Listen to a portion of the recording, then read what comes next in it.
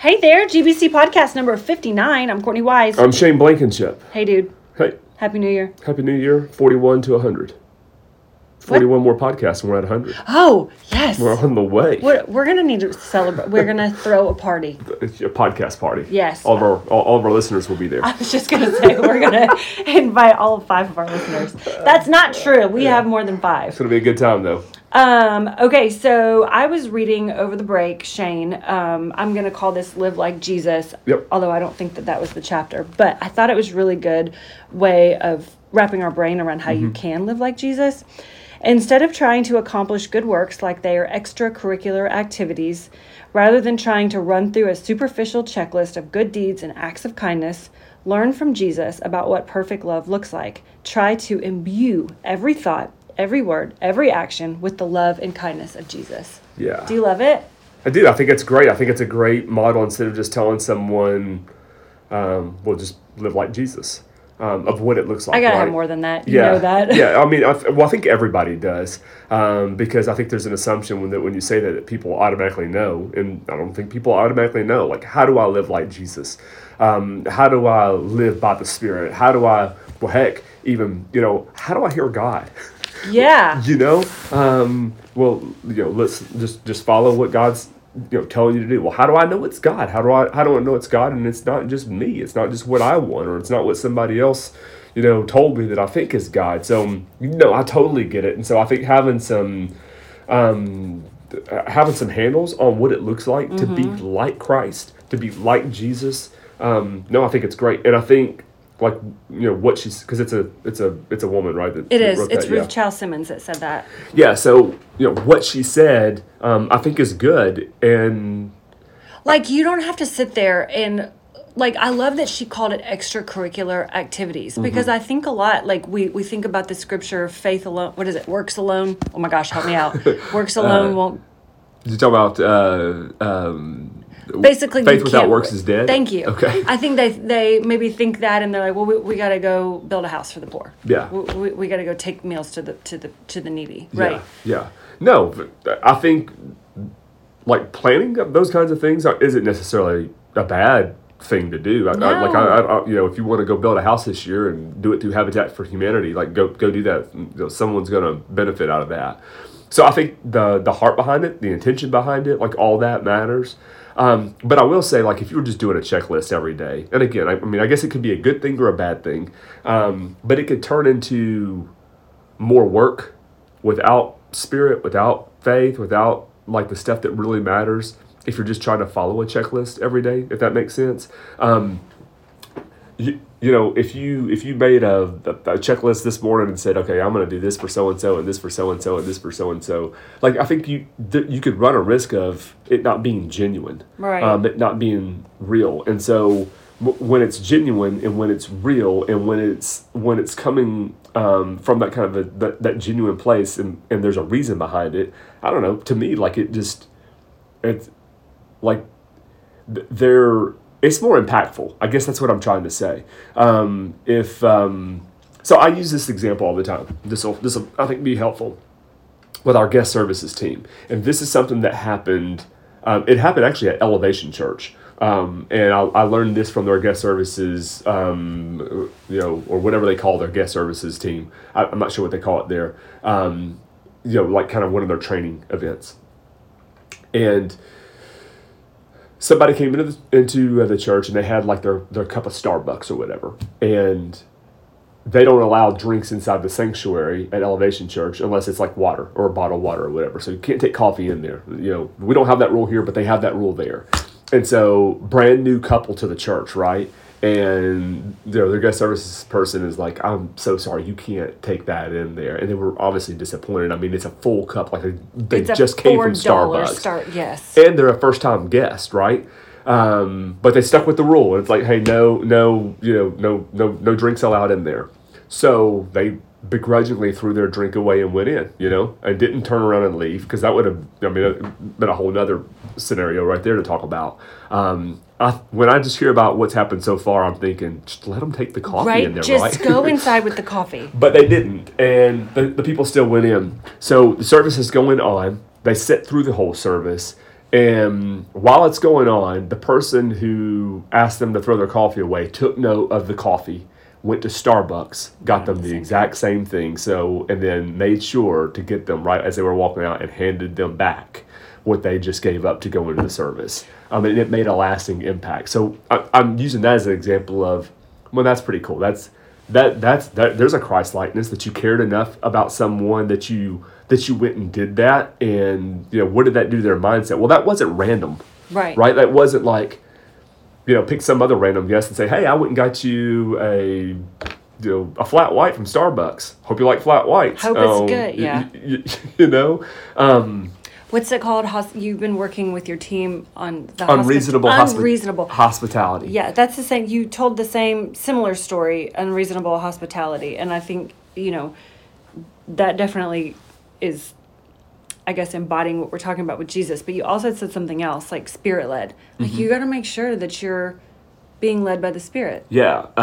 So before we started recording, I was sharing something from the Gospel of Mark that I shared last night in our men's Bible study, and we just started and we walked through the whole Gospel of Mark. And there's if you're not familiar with Mark kind of, especially in the beginning, he's hitting broad strokes. Like you get, if you've been around the church for a little while, or if you're familiar with Bible stories, like he hits broad strokes. So the baptism of Jesus, very broad. It's two verses, maybe three.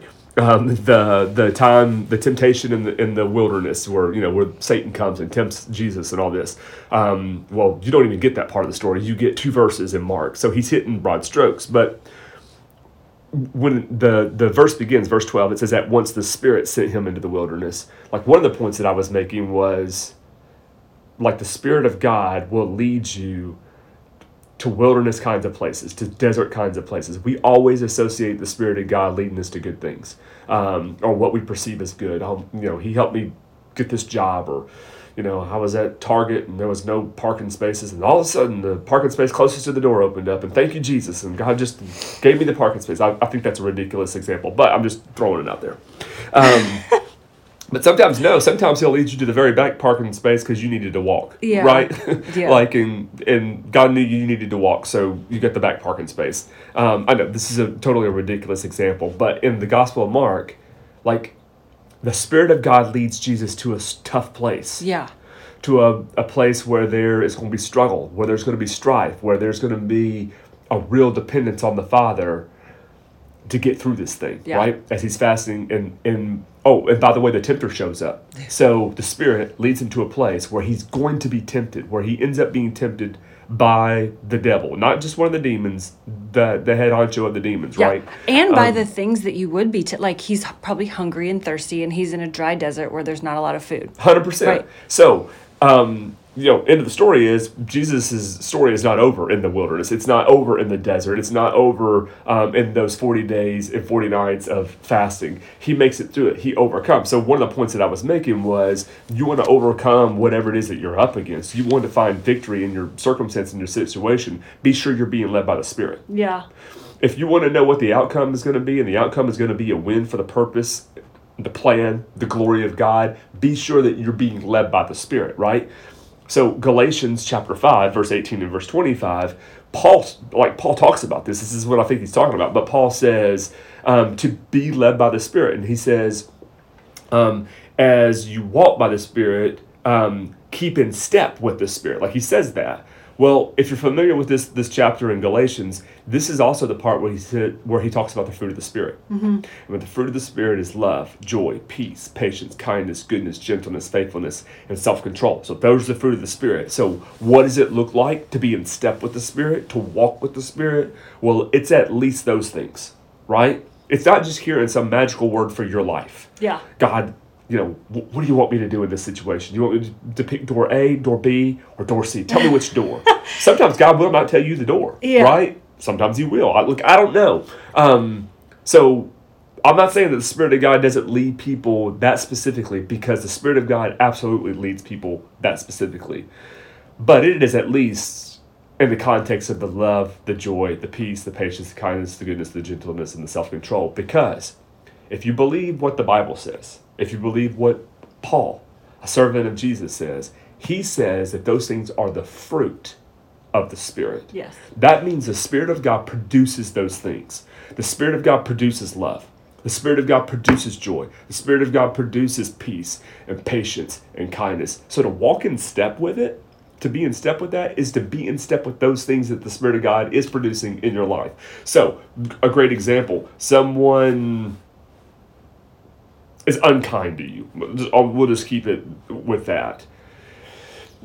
The natural response, maybe your initial response. My initial response is to be unkind right back. Yeah. Right, is to I'm gonna one up you, Yeah. or whatever. I'm gonna do the same thing that you just did to me, but I'm gonna try to make it worse. Right, that's gonna be my initial response. But to keep in step with the Spirit would to be kind in the midst of their unkindness. Now I'm gonna walk in kindness even though you're being unkind. Yeah. That I'm gonna. Oh, Jesus said it this way, but I tell you, love your enemies. Well, and to repeat something that you've said 1,000,000 times, what will love require from me in this moment? And I'm always like... Which is from Andy Stanley, so just give credit where credit is due. Well, yes. So I always go back to that when I'm trying to be more like Jesus, which I fail at every second of every day that I live, for the record. Yeah. But I do think about it. I do think that you say that Yeah, he said that. What does love require from me? Okay, let me add something on the fruits of the Spirit. I have been studying that for like quite a long time, and it's like my very favorite thing in the Bible. It's the first scripture that I had my kids memorize. And it's actually kind of hard, like love, joy, peace, patience, but they can all say it, and I'm like, yay, I can go to my grave saying that my kids could say at least one. But I guess I've found in my own journey, like trying to find the fruits of the Spirit or trying to find where those are being produced in my life, that it's usually a surprise. Yeah. I think we are constantly looking for the super shiny love and the super shiny joy. I think that we can see people in our lives who just sort of like have that natural joy that just bubbles up from their soul, and it comes out of their mouth and their ears and their eyes. But some of us weren't blessed like that. And so we have to look for it. And I think a lot of times it's in unlikely places. And then I'm reminded at how many times in the Bible God has used an unlikely source to produce the biggest stories. And Absolutely. so it just gives me a lot of hope when we talk about being led by the Spirit. He's leading us on these really hard places, I should say, and they're to find the fruit of the Spirit, but it may not be like a big shiny token or a crown or a sash. You know what I'm saying? It may look like something really ugly, but it might be super joyful for you. Absolutely. Well, Paul and Peter both speak of this, of having joy in the midst of their suffering. Well, there's nothing shiny about that, right? There's nothing shiny about suffering, like real suffering. Suffering where you're in chains and you're in a dungeon and you're chained naked to a wall. Like there's nothing shiny about that. No. So to be able to find joy and to know joy, well, that's only realized if it is a fruit of the Spirit, so that the Spirit of the living God in you is producing that.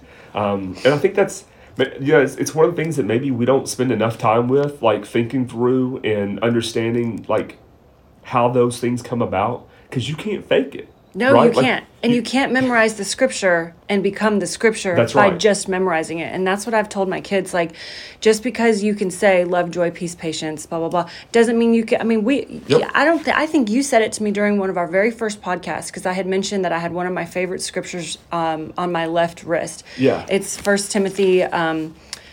God made us in his... Oh my gosh, what is it? What's on my wrist? It's your left wrist. Hurry. And my watch is covering it. Power, love, and self-discipline. God did not make me in a spirit of fear, but of power, love, and self-discipline. And you said, well, Courtney, you could have it on your wrist all day long, but if you're not acting like it... And I was like, that's so true. But it's the reason why I got it tattooed, so I can remember trying to not be fearful, you know? And so I tell my kids, I'm like, you can talk about joy all day long, but if you're not...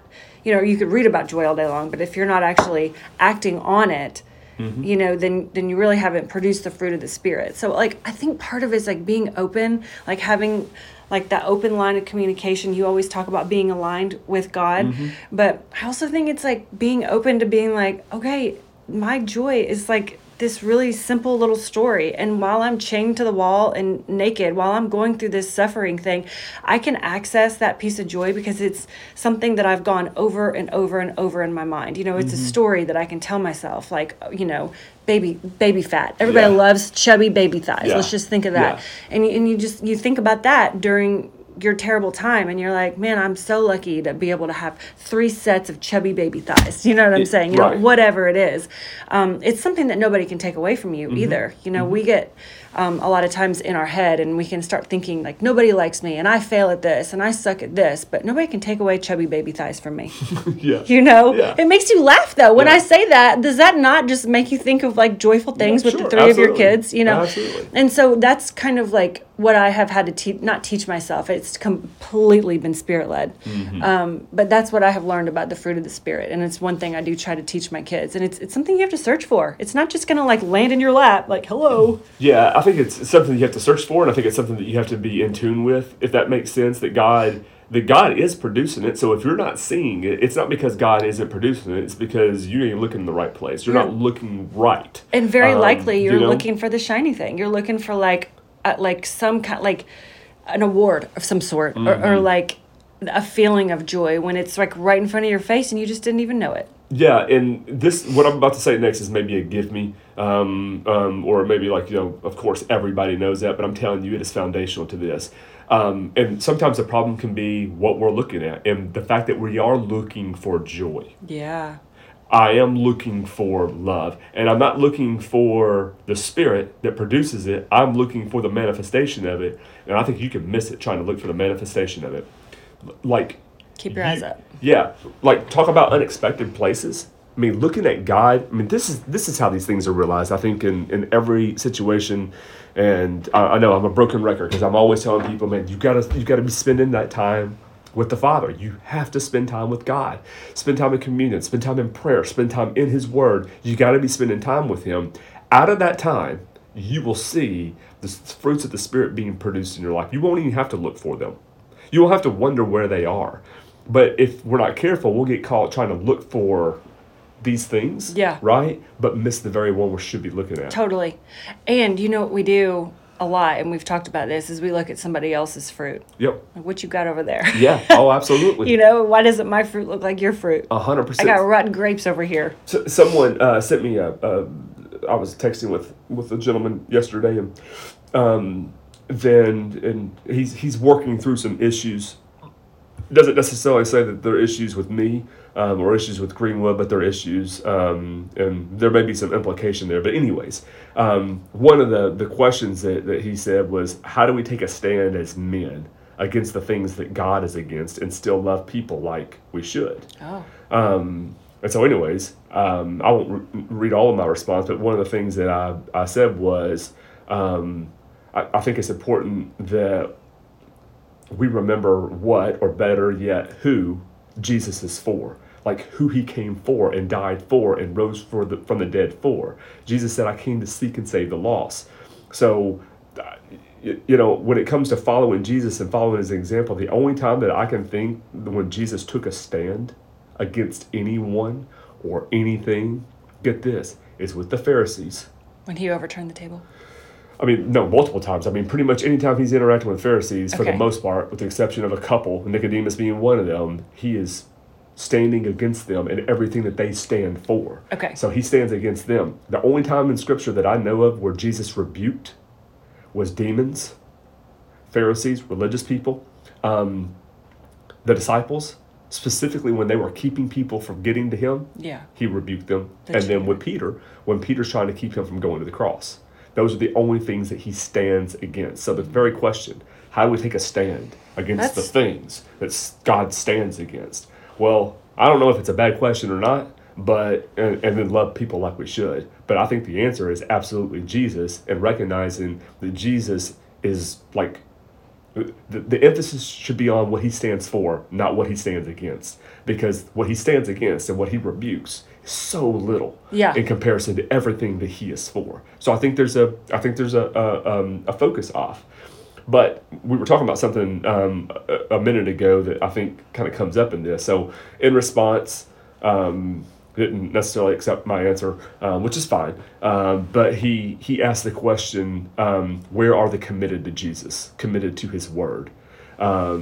Where are those who are committed to Jesus? And again, I don't think it's necessarily accusing me of it or our church. Maybe there's implication there. I don't know. But then he sent an article to me by an organization that did this study. And they were talking about that kids will be what they see. Like, that's the name of the article. Kids will be what they see.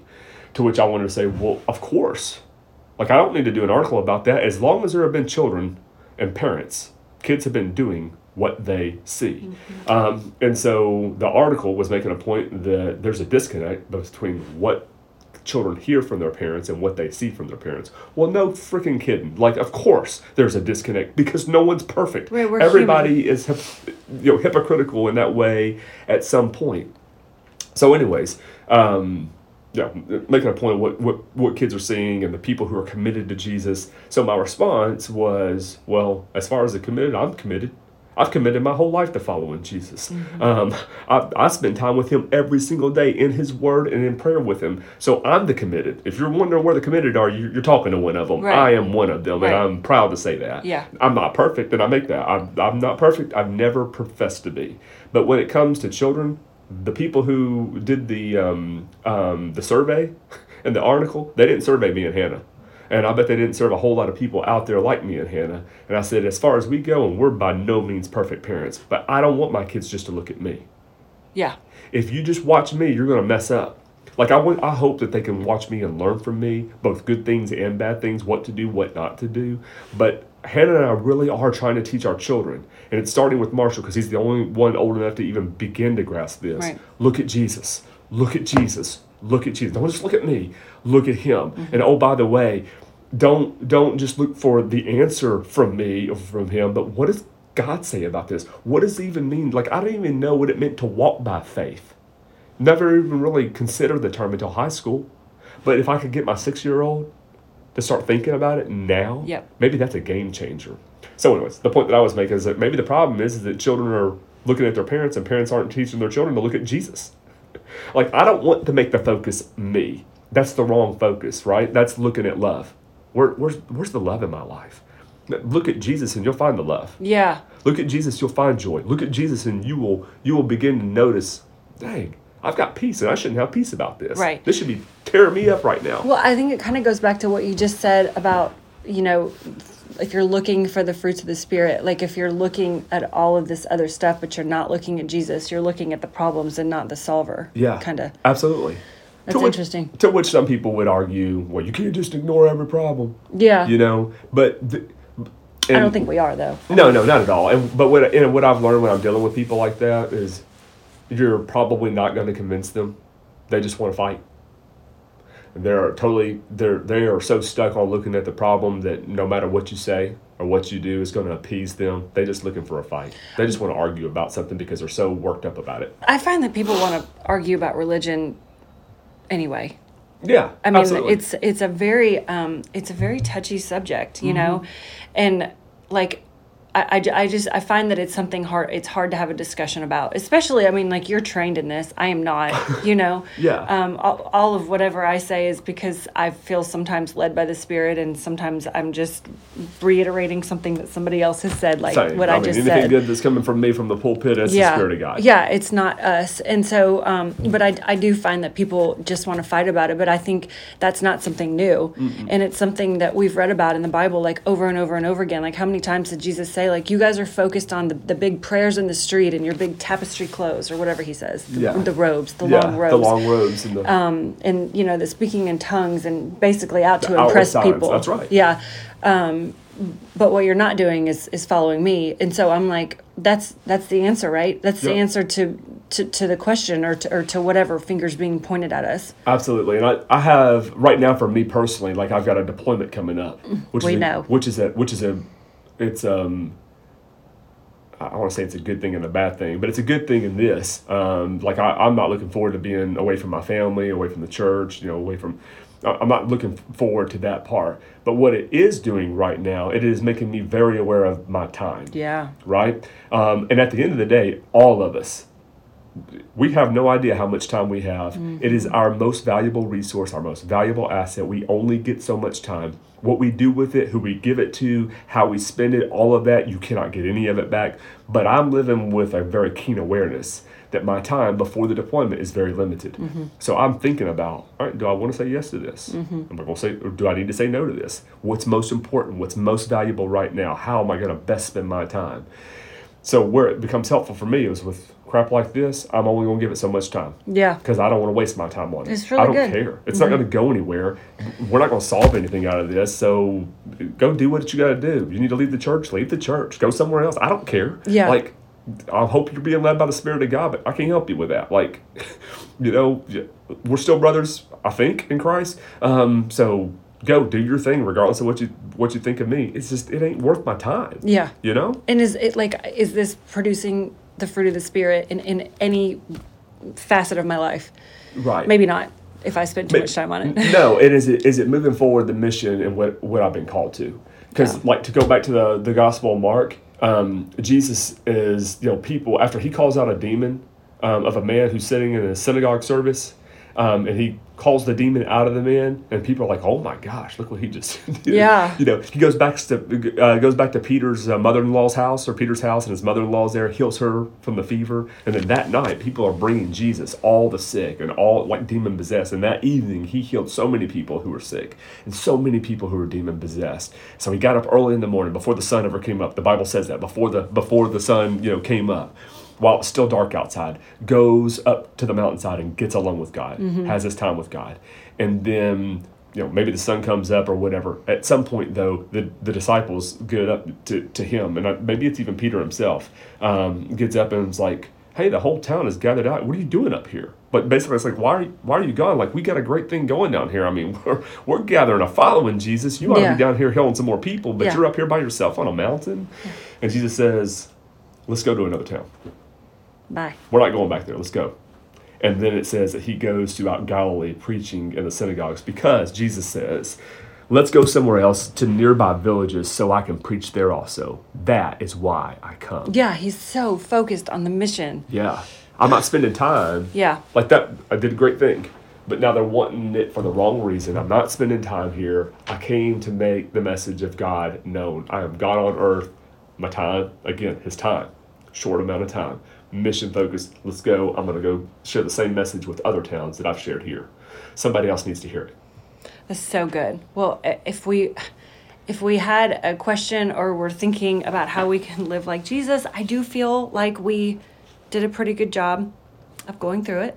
I hope so. I mean, I hope that you know, you could take something away from this and look back to the text, and again, just spending that time with Jesus. Sometimes the answer is just not simple, and it's not black and white, and sometimes you get so much more than what you could even imagine. Yeah. I think the Bible says that. Well, I think you guys know that Shane and I are both CrossFitters, and in one of the podcasts that I listen to a lot, he's this famous coach. People are allowed to like email in questions. Yeah. The answer to, or the first answer to all of his questions are, it depends. It's very personal. Like, how much protein should I take, coach? It depends. How many minutes should I spend working out, coach? It depends. And I feel similarly about Jesus. I think it's a very personal thing for you. I mean, I might need 5 minutes in my Bible, but you're doing a sermon and you might need 4 days, you know? Absolutely. I'm not saying that we shouldn't be No, I spending get more what you're time in saying. our Bible, Yeah, yeah. but I just think that sometimes like things are up for like our own interpretation and how aligned we are with what the Spirit is leading us for. Well, last night in Bible study, I said something very similar. You know, I was making a joke, but it's true. Like it's funny, but it is 100% true. Like the Sunday school answer. If you don't know the answer is always Jesus. Jesus. Yep. Oh yeah, just raise your hand and say Jesus. Jesus. Like what about Jesus? Jesus. Like, but that is it, right? Yeah. That's, you know, we had gotten off into a big discussion about John the Baptist, and ultimately it's gonna come down to this: Jesus. Yeah. It's Jesus. Well, it's the same thing. I mean, how many rabbit holes do I love to go down? And you're always like, Jesus, just stay on Jesus, Come Courtney. back to Jesus. Can you just not go there? I'm like, okay. Hannah said something similar. Our Bible study lady said, there's 5 days of homework. Don't skip the 5th day because you're skipping Jesus. So I think that's the point. We got it. All right, guys, 30 minutes in. We're going to wrap it up. Thank you so much for listening. And if you liked this podcast, please send it with a friend. Yep, and in 41 podcasts, we'll have a party and you're invited. Okay, bye. I forgot.